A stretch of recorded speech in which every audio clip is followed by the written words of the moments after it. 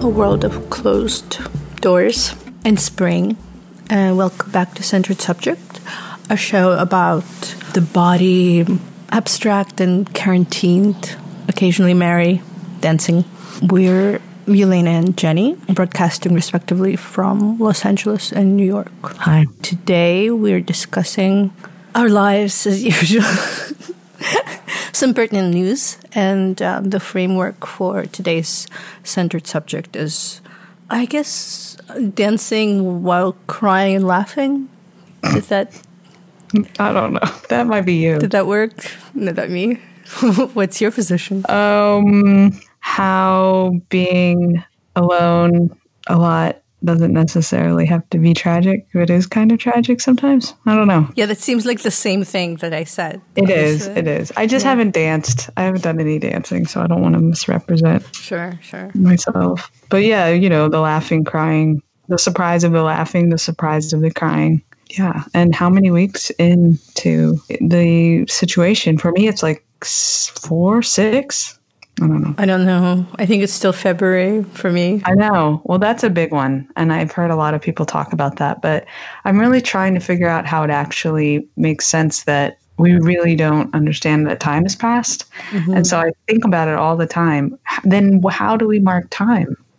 How do we understand that time is passing? Do we understand time is passing by leaving our home and coming back to it and having events? But things happen. And yet time feels like it's not passing. Yeah, I think it has to do with being alone, actually, because I've been thinking about the memories being heavily made up of people. Mm-hmm. And so when my current memories that I'm making involve essentially the physical presence of myself only. And so everything almost borders on a line of something fictional. Mm-hmm. I often find myself kind of looking at myself as though from the side, and this kind of being both the subject and the object. Yeah, the narrator narrating the narrator. Yeah, and documenting. So in a sense, it's not punctuated by other presence, and so it's ongoing, and thus time doesn't move. Right. I think it's like our reality has to be punctured by others. And by mysterious or surprising events. Unpredictable. Yeah, something unpredictable.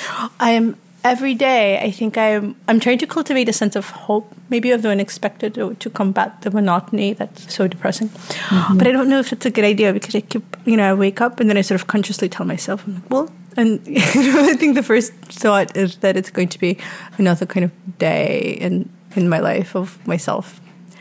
And then I think maybe something exciting will happen. It hadn't really. It's funny how some really minute events then become exciting, though. Yeah, that's true. Like what? I mean, they're super minute.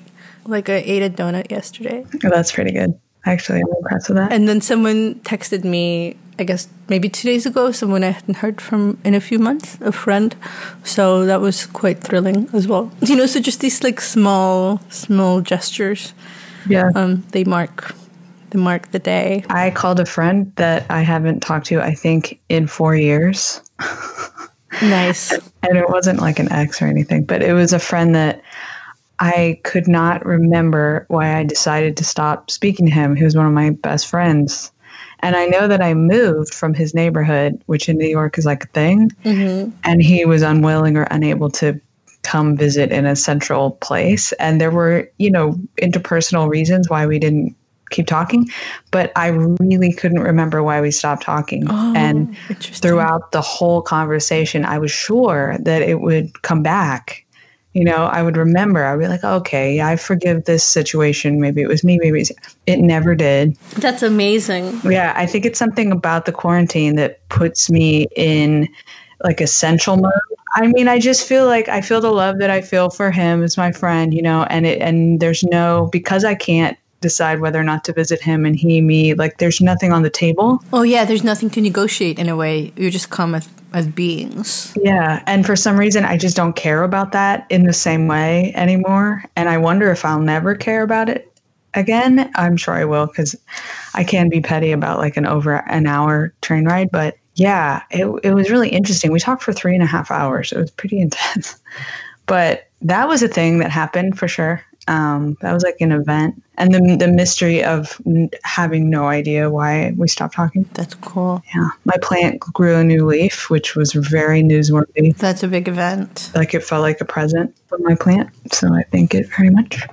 I'm curious about the experience of people who are doing, who are essential workers and have either really, really, really deeply stressful jobs like in ERs and stuff, and kind of mundane but low-level nervous jobs. I'm wondering if they're having the same experience. I bet they're having a totally different experience, but one that is, I'm conjecturing. So if anybody would like to answer this, I'd like to know, like, if the sense of time is totally different in another way, and I bet it is. It's just like getting through it, kind of like there's less ups and there's so much difficulty or nervousness that, I don't know, but I feel like it's the same thing of just getting through it. And maybe we're all kind of going through that in the same way. We're out of our control. Yeah. But, it hasn't all been negative for me. Like that's what I wanted to talk about, that there's been these different ways that solitude has shown up and transformed. And I'm very curious about it.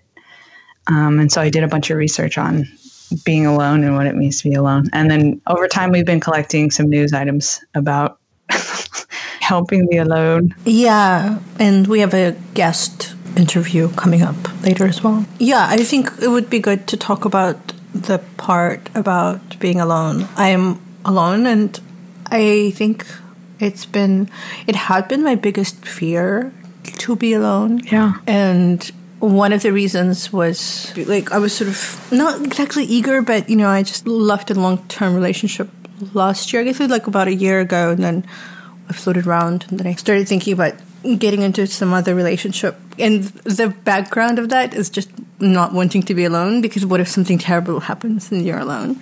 And so I had some flings, but I didn't really settle with anyone, and I just came back to LA and all this happened. And so it is kind of my worst fear that had come true.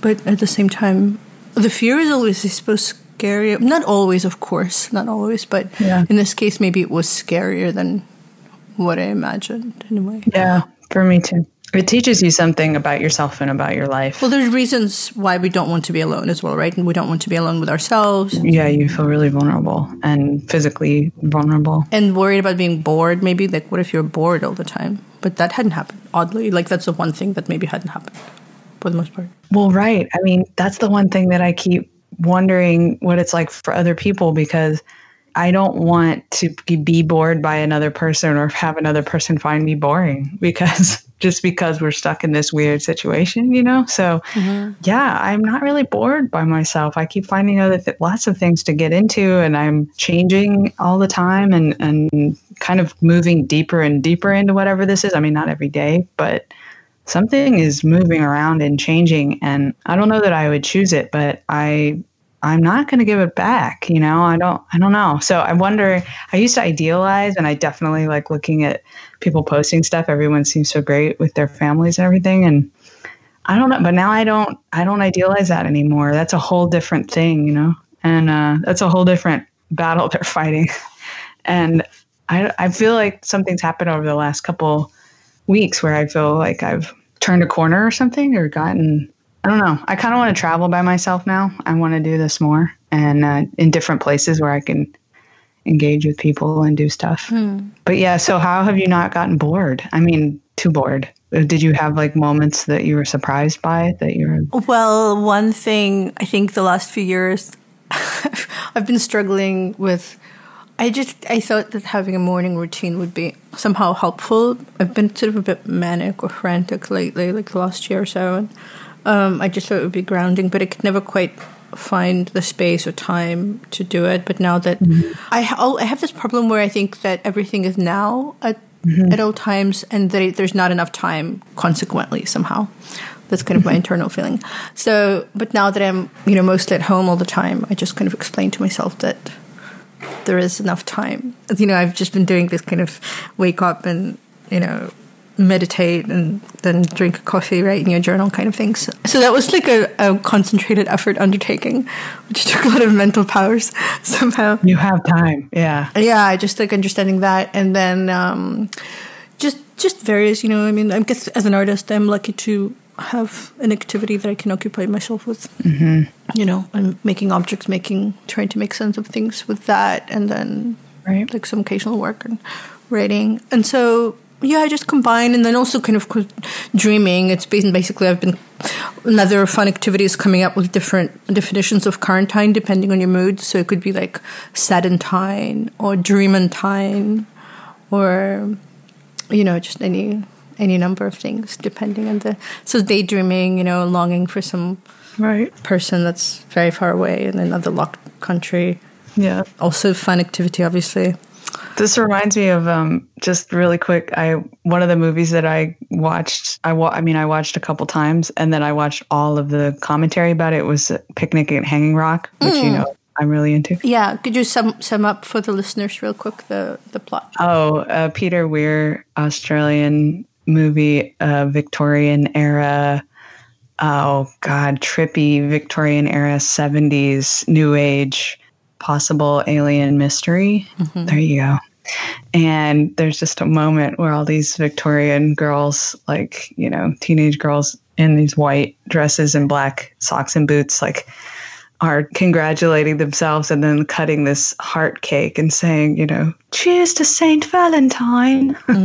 Yes. That's what I thought of whenever, with like creepy pan flutes playing in the background. So when you were like, Sadentine, I was like, cheers to Saint Sadentine. That is exactly what happens. That's how on Dreamentine days, I partake in the Valentine cake. That is what I do. And you cut it with a foreboding knife. No, I cut it with a quill, actually. No, an arrow from Cupid's bow, obviously. Very good. All right. Okay, so I have this to ask you. So you've been working with bread and the gluten arts as an artist. Yes. Long before this happened. Some months before oddly. Mm-hmm. Can you try? Because I'm gluten-free. I have baked. I just don't get it. Why is everyone so obsessed with yeasts and breads? Do you know? Yes. Do you have a theory? I totally know. I think, first of all, it's kind of primal, you know. Mm-hmm. It also involves sculpting. Like, it's very meditative. I think people sort of push in and out. And it's also kind of touch-based. It's very visceral. So people, like, you know, engage with the flesh of the dough.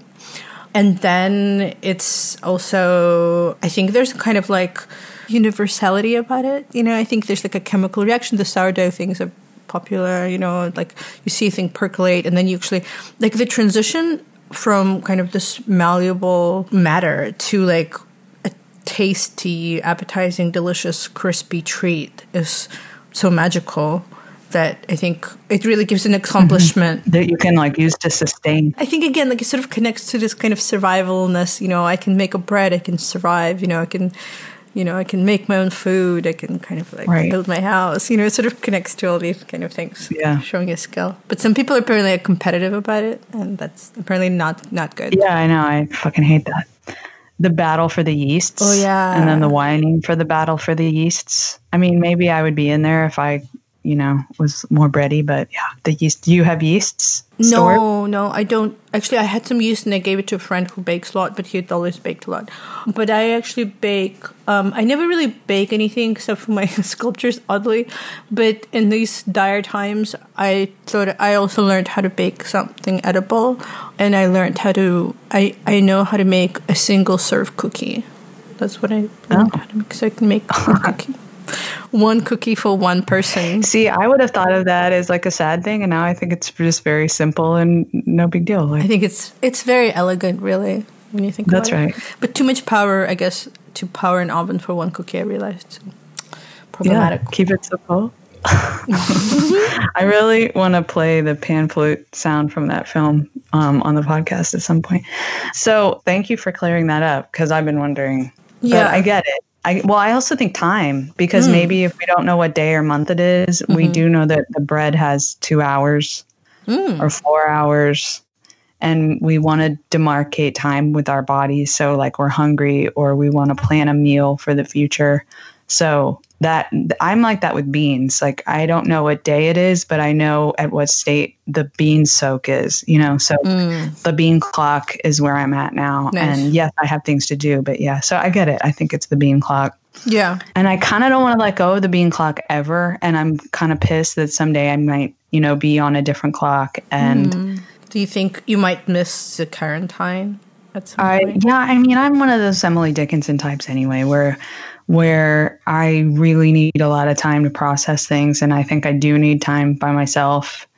And I have been doing that, in the last couple of years, just going to grad school and stuff. So I know I'm like that. I don't really have FOMO, but I have fear of FOMO. So, and I love canceling plans. I love making really great plans, being aware of really fun, like theater or something to go to, and then not going and enjoying that. So it's nice to not be involved in that thing. But I don't know. I also really like walking long distances and stuff and engaging with the city and everything. So I don't know. So I guess I like it, but I also, I also definitely hate it. I don't know. I have the same thing everybody has, or a lot of people talk about, where they want to be in nature and and go out. I don't know. I kind of want to go back in time. That's kind of what I've been doing, is reaching into different times and spaces. But I had a bit, I just keep going back to winter, really, but then I had a dream about childhood today, so that was nice. Yeah. But I guess having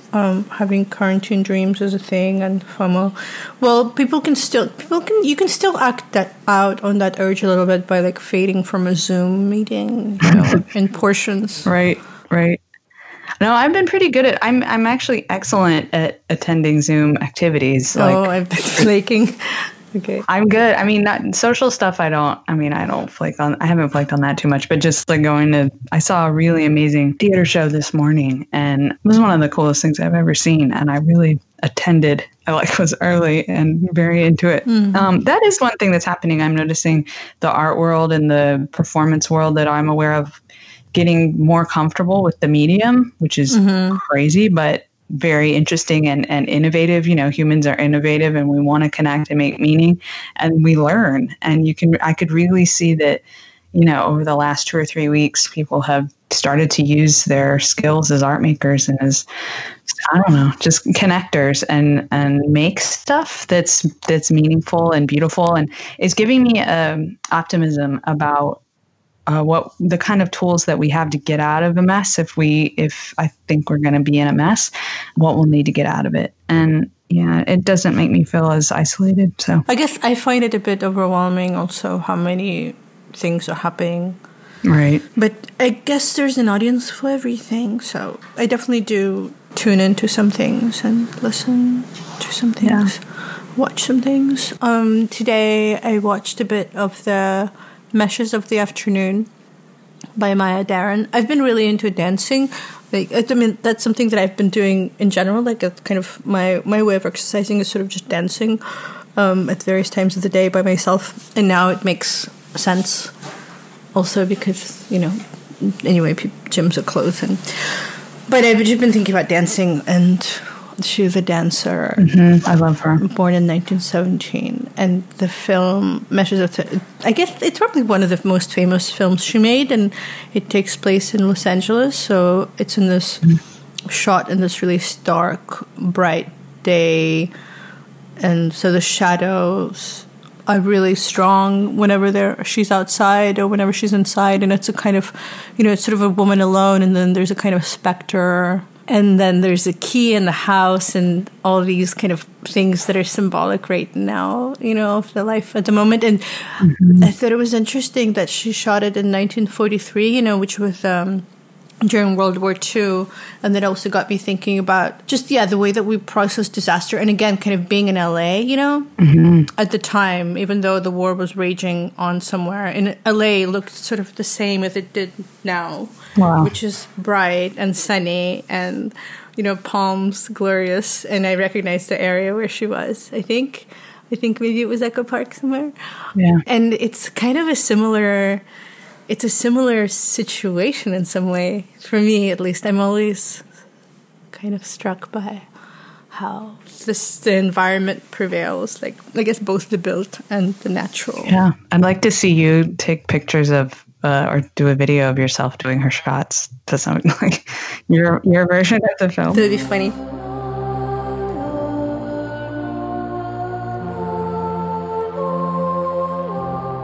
What articles maybe we wanted to touch upon today? Oh, the shopping during coronavirus. It kind of, I mean, I definitely have this urge to shop.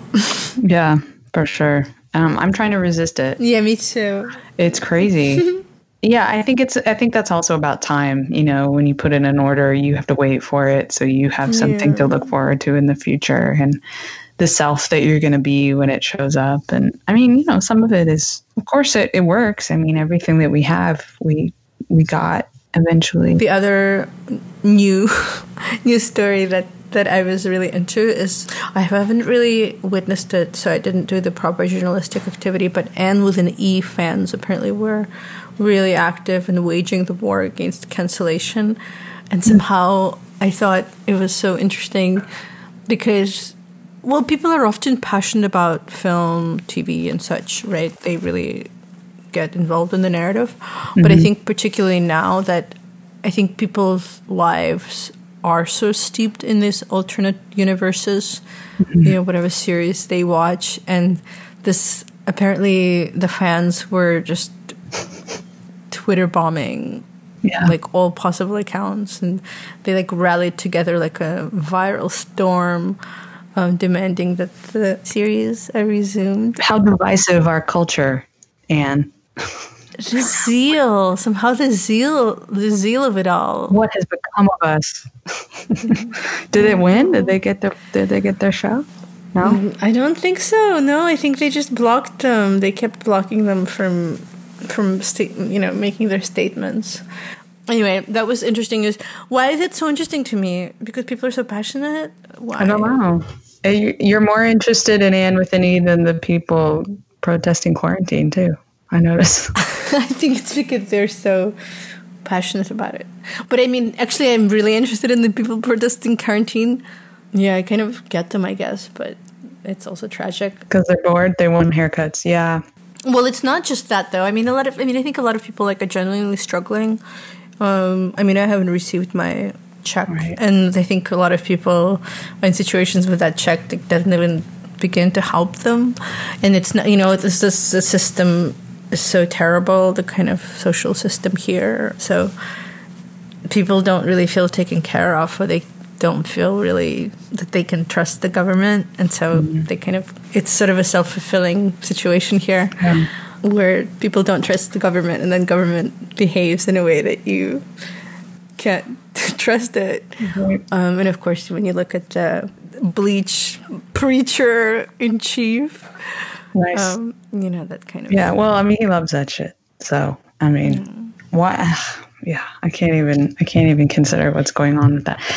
I mean, it reminds me of how when everything was happening in China and we would talk about it, it seems so far away and impossible and tragic for them, but mostly strange.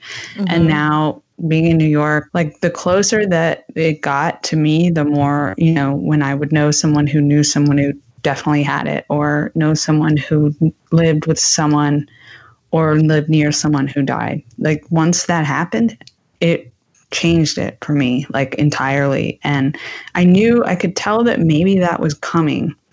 And I think it happened here really fast or something. So, but there was a time when it was like, oh my God, relinquishing life. But right quickly after we all had to go into quarantine, all the really tragic things started happening with the disease itself in New York. Mm-hmm. So I have this totally different thing where I can almost not understand what it's like to not to not see the largeness of the disease, because it maybe was so close to us and just in our face, and it's smaller here, and so many people got it and died, and it's just. But like I can imagine, if they think very few people have it, and they need money and they don't. Right, and in some states, the statistics are such, even though of course it's because they're not testing and it's like everywhere. Right. But I'm curious about the next month. I really want to know Yeah, and I think people in general feel somewhat invincible, like it's not going to happen to them. Right. We were like that. Careful. I mean, that's how we were talking when it was in China. And it's just how you feel until it's close. And that's a lesson for the rest of my life, I think, Like, wow. I don't know what it is, but maybe when things are far away, they don't seem as human. And remember the bra masks and stuff? I do. Yeah. I do. And I still think I get it now. Yeah, I still get it. But I can sort of still understand people because they don't know that they should ask from the government. It's not it's again like how they feel, how they were brought up, how their worldview is completely different. They're to like, I guess, pull themselves up by the bootstraps, despite the fact that they're paying taxes and doing everything. But also they probably subconsciously just know that no one's going to help them. And so they're kind of just trying to, I don't know. I don't really have I think it's a pretty livelihood and like roof over your head is also, disease is scary, but I think a lot of people are also like afraid of losing, in LA, the rental protections are really, really shoddy. Every time that there's an attempt to protect the renters, the poor people, the city council, knocks these ideas down. And so, yeah, I mean, that's where we were before this happened, right? We were starting to have this battle of where socialist ideas belong and how much, what's happened to our society because of capitalism.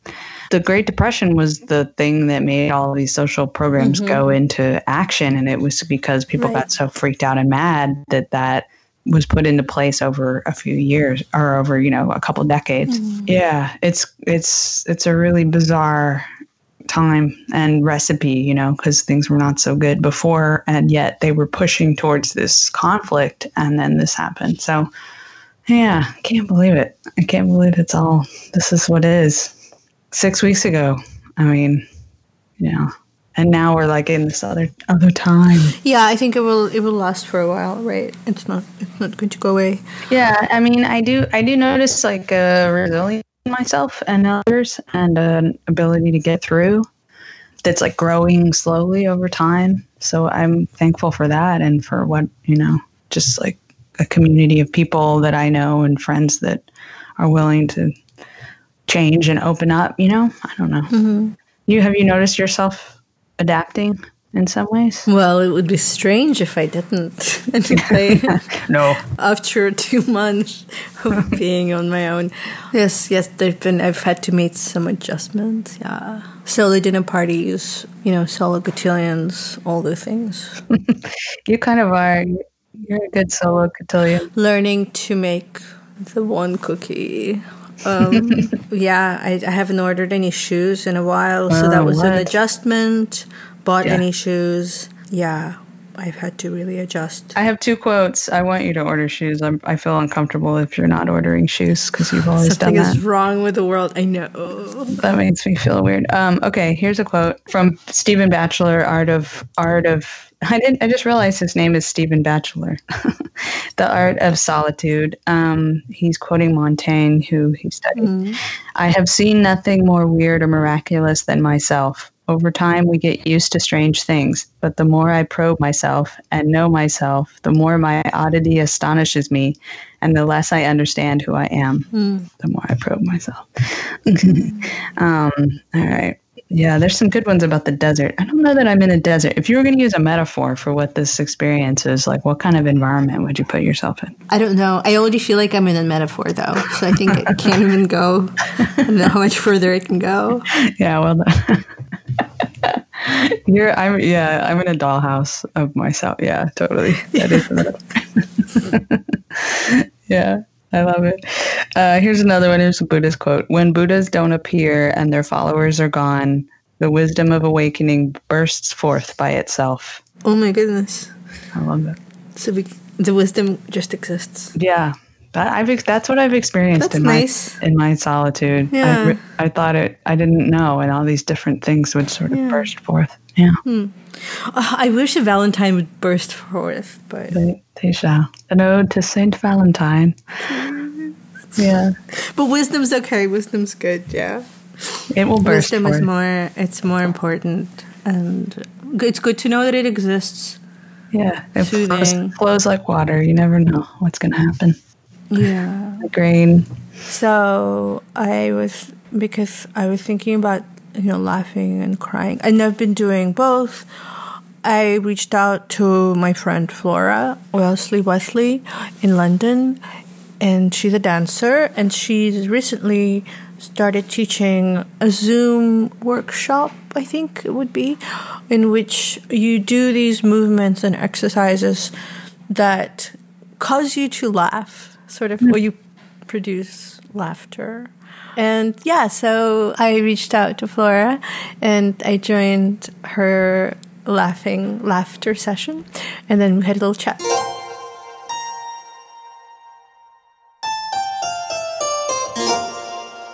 Hi, Flora. Hello. Hello. This is like a third time we said hello to each other today, because we did a laugh exercise together, and so that was our first hello. Yeah.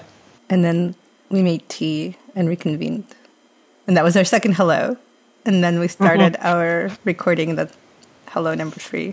Yeah. And now it's just the two of us. And before we were a group of 5. Yeah. So Flora and Flora organized these laugh sessions. Did you call it laugh time? And I joined in. I'm working on the title. Yeah. Laugh time, last time. But yeah, so I joined in for essentially it's a kind of workshop, I would say, via Zoom. Flora's in London, I'm in LA, and we did about 15 minutes of kind of bodily and giggly exercises, laughing. Like we sort of it was interesting. We kind of laughed by ourselves, but together. Mm-hmm. How did you arrive at the idea of laughing? Well, in an organized way. I suppose, well, personally, I've had quite a lot of time on my hands in lockdown. I've also been lucky to have a little bit of access to a studio where I did some dancing around. I'm a dancer, but I kind of slightly tired of dancing. Dancing on your own, it's invigorating, and, you go through different moments in a day of energy and lack thereof. Yeah, I just found myself slightly looking for a different kind of outlet. I've been interested in quite a lot of different kinds of performance for a while. So I've also done some kind of clowning in the past. And so I started dipping into this clowning exercise that I was taught by a guy called John Davison, which is basically, it's kind of simple. It's like the task is to laugh for up to 10 minutes. If you can manage it, preferably every day. And for the purposes of the exercise, to consider that real laughter and fake laughter are as good as each other. So real laughter is kind of involuntary, right? Spontaneous. It can feel more authentic. And then fake laughter is optional. Yes, you're opting to laugh. It's voluntary. You certainly can't force people to laugh. It's like a choice. I'm choosing to laugh because I'm interested as a performer and where it takes me. And it's also quite interesting that if you are doing it on your own, and one option as well is to do it in front of the mirror. If you want to go further, you can do it. Yeah. Do it naked. Yeah. Oh, that's a good idea. That's funny. I live alone and I have a big mirror in my bedroom, and I woke up this morning and, I was changing clothes, and it was just, that would have been an interesting activity. I was just contemplating. I was really close to the mirror, and there was a double of myself, and then I touched the mirror, and so we really formed a kind of unit, as though it was another person. So, yeah. I mean, it feels like quite a crazy thing to do. There's one image of someone laughing on their own where they might look kind of mentally unwell. But no one would see you, then how would they know, really? No. But if you're sort of choosing to do it as a well-being exercise, it's obviously a different kettle of fish. Even looking at yourself. Yeah. But it's still unfamiliar, strange, it feels a bit odd. And it's it is forced. So it's interesting the kind of work that takes, and then the surprises actually that come up. It was an interesting experience for me because I was at first kind of, it just got me thinking about that because I live alone and I do constantly have to provide sort of self-amusement. Mm-hmm. So, and for me, laughing, I really love laughing. I love laughing at people's jokes is really something I like to do, but not maybe something on TV, but like really in like real life interaction, and I don't really have that right now. I mean, Zoom and such. But so at first I was like, oh, this is kind of a training for like how to just amuse yourself in a way. Yeah, like you said, just laughing by yourself. And then it was interesting too, because as we did the exercises, some of them felt like I was really, performing at the action, but then I would kind of have this glimmer of being aware of like the absurdity somehow of laughing, and that would actually make me laugh. There was a moment in particular when we did, so there are different gestures and kind of prompts that Flora gave us, and one, there's like involved thumbs up basically. And then the thumbs up somehow just got me really cracking up. Like there was just something, because it's also, there's just something about that kind of behavior that you do with others, and suddenly you're kind of doing it all. It's a conversation with yourself, and you're kind of laughing at yourself. Mm-hmm. It was nice because it kind of reminds you of not taking yourself too seriously or something. Anyway, I really like navigating that line between, doing the exercise that somebody tells you to do, and then kind of catching yourself doing the exercise and kind of seeing yourself and finding it funny. There is one sort of school of thought which is like, it's not about being funny, it's just dipping into the mechanics. That's enough. That sort of bears fruit. But I question that, because what I really enjoy is how I feel like I'm enlarging the potential for me to find myself funny, and be amused by others. And that's not about then like no judgment on what then happens, but it's kind of like a nice getting to know myself. And there for me as well, there are different things that kind of get me, and that's unpredictable. And like what's an example? Like what's like a recent thing that got you? Okay, so when I've been practicing by myself, there's a slightly like, well, one, there's like this sort of there's a cackle, there's a kind of a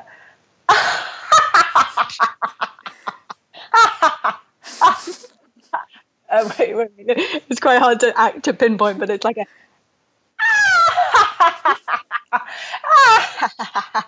it's quite I'm trying to force it out, but basically like certain archetypal like noises. I was going to say it's like so Hollywood somehow, like 1950s Hollywood. And then there are some that do feel quite like jokes, and that it is perfectly possible to reference Bart Simpson by going, yeah. Is that Bart Simpson? No, it's another kid in the class. But I don't think, if you look at like the Laughter Yoga University, they're going, it's not about the jokes. Like, you don't want to have to rely on comedy or like humor. But I still think there's something about tickling people with the physical prompts. Like, although I don't know a great deal about it. But. Well, I think there's the less rigidity in the school of organized Googling, the better.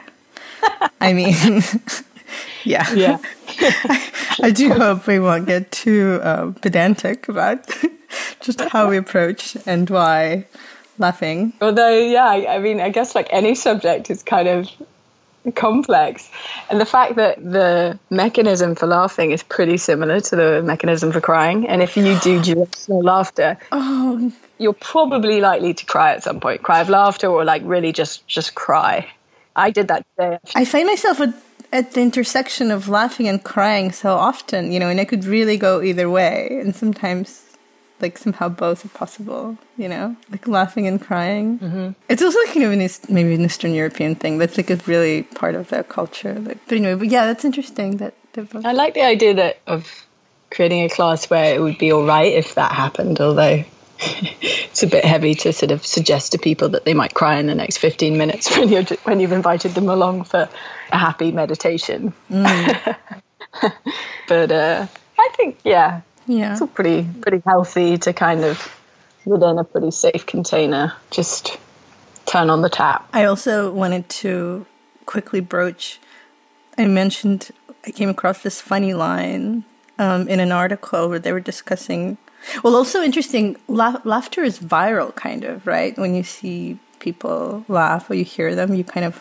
laugh along. It really gets you somehow, I feel like. I think it can kind of go a bit either way. I think it's possible in some instances that it can feel a bit exclusionary, and there can be reactions where you think people are laughing at you, or like, you're somehow like missing the joke. But broadly, I think, it's pretty contagious. I guess also you can think of the kind of the conventions of, TV comedy where they have that canned laughter. I guess it's there to cue you or to encourage you. Yes. Just thinking, I guess I was thinking of like the laughing as kind of a contagious thing. And then I saw this line, this virologist Hendrik Streeck in the University of Bonn, he said that one pattern we're seeing across the globe is that wherever there was singing and dancing, the virus spread more rapidly.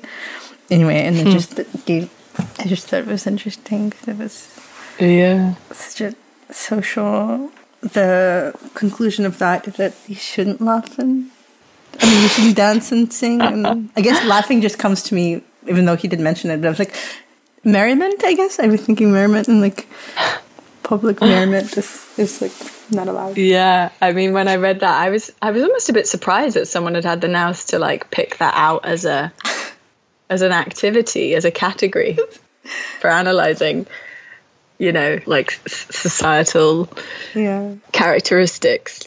Do people here sing and dance? I was like, it's not like, the pattern is where people commute, the virus spreads more easily. That wasn't it. No. Yeah, no. That was right. Yeah. I mean, I'm taking it out of context a little bit because they were talking about how I think in Germany there were festivals, but still that line, still he categorized it. I think, the fact that he took it, because it's like, yes, it's one instance where people on cruise boats, you can just categorize it as, it seems really interesting that happened. Yeah. And I suppose people do gather. Why do people gather? They gather together when they need to work and when they want to play. Yeah. Basically, yeah. Well, he should have said it's really dangerous for people to go to work because, well, I guess I'm saying but I don't know. Yeah, like why dancing and singing, like hiding together is, So I was in my local park in East London 2 days ago. And there are some volunteer park rangers who are sort of helping to basically enforce these social distancing measures. Here at the moment, we're allowed to go out for one piece of exercise a day. And I was dancing in the middle of like a green area and there was no one else around. But basically a park ranger came up to me and said, "Can you please stop dancing? It's not allowed. You're only allowed to jog or walk or stretch." Discrimination. And I've never, my heart slightly broke.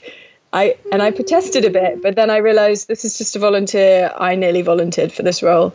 There was, in my head, I was screaming, "This is so draconian. I'm having my liberties taken away." And like, wow, literally that's prohibiting dance. But then I hear this piece of insight about the pattern. Oh yes. Of transmission in cultures where people are dancing and singing, and maybe it all makes sense. My God. He must have read the same article. He was like, "Oh no, the dancing is beginning. Stop it." But it is possible. I mean, I'm maybe online platforms. I mean, it's an interesting thing that there's pros and cons to things like Zoom, where you've got this interfacing, live interfacing, and you've got the potential to connect. But also, it is a bit weird, the self-consciousness that performing to camera, because it is a form of that, can create. And I've had questions about whether, today in the start of the session, I said, if you want to turn off your video camera, please do. Like, you can still see me. Mm-hmm. Orally, we can still connect. Like, you're still kind of participating. And I think it's just worth, I don't know, maybe it doesn't set quite the right tone. I haven't quite figured that one out yet, but just acknowledging that it's a thing to be recorded. And it's quite intimate in its way, especially in people's homes. Yes. But it is also really fun when you do embrace the platform and you are like waving to camera and gesturing to each other, and it feels like as close to connecting through eye contact and that as you can kind of get virtually. Sure, I agree. I really like there are a few messages that you can turn off your personal video. I guess you can do it here now as well. I forgot. But yeah, I mean, there is something positive in that fact that I don't think I would have joined your laughing class had it been before Zoom had really forced itself into our lives. So, and I don't think I would have tried to lead an online laughter session outside of this context either. Oh. Although I think they have existed before now, obviously. Yeah, interesting where it takes us. Well, thank you, Flora, for joining Centered Subject and laughing, helping laugh. Thank you very much for coming. And thank you for coming to the Infinite Digital Zoom room. Give the naked laughing in the mirror a go. Tell me what you make of it. Yes, that's advice to all the listeners out there. So, yeah. Find a mirror, get naked, have a giggle.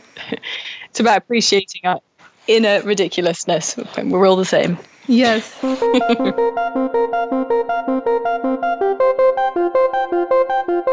Okay, so yeah, what do you think about the policeman, Jenny? Yeah, I don't know. Mirthful activities should be restricted during these times.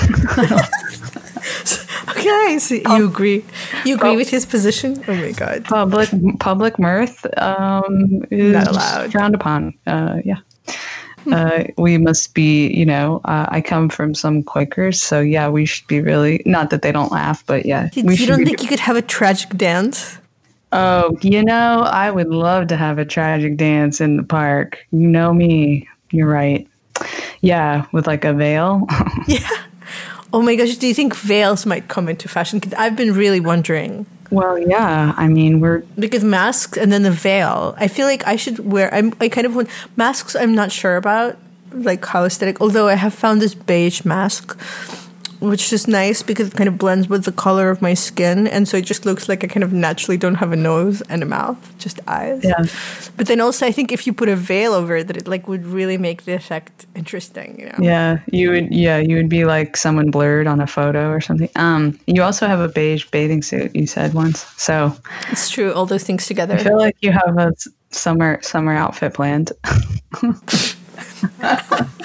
Oh yeah, gee, have you a summer outfit planned? Yeah, apparently I'm just gonna be like a weird Edward Gorey figure in a park by myself, just like slowly dancing. Yeah, he has some really good outfits in his books. I know. Maybe we'll post one on Instagram, like the best one. We'll find the best one and we'll post it on Instagram. So follow us there. Centered Subject Instagram podcast. And anything else before we weigh? No. Okay. I think we covered it all. But I wish everyone some strength and calm and patience for the wisdom to burst forth. Totally. Don't drink too much coffee. I find that's not that helpful. Yeah. That's one advice I have. Yeah. See if you can find things that smell good and put them around you. That always very good idea. Yeah. Helps me. Yeah. Yeah. Cool. Okay. Cool. All right. You'll hear you'll and us. We will together again. Yes. Sometime. Okay. Bye.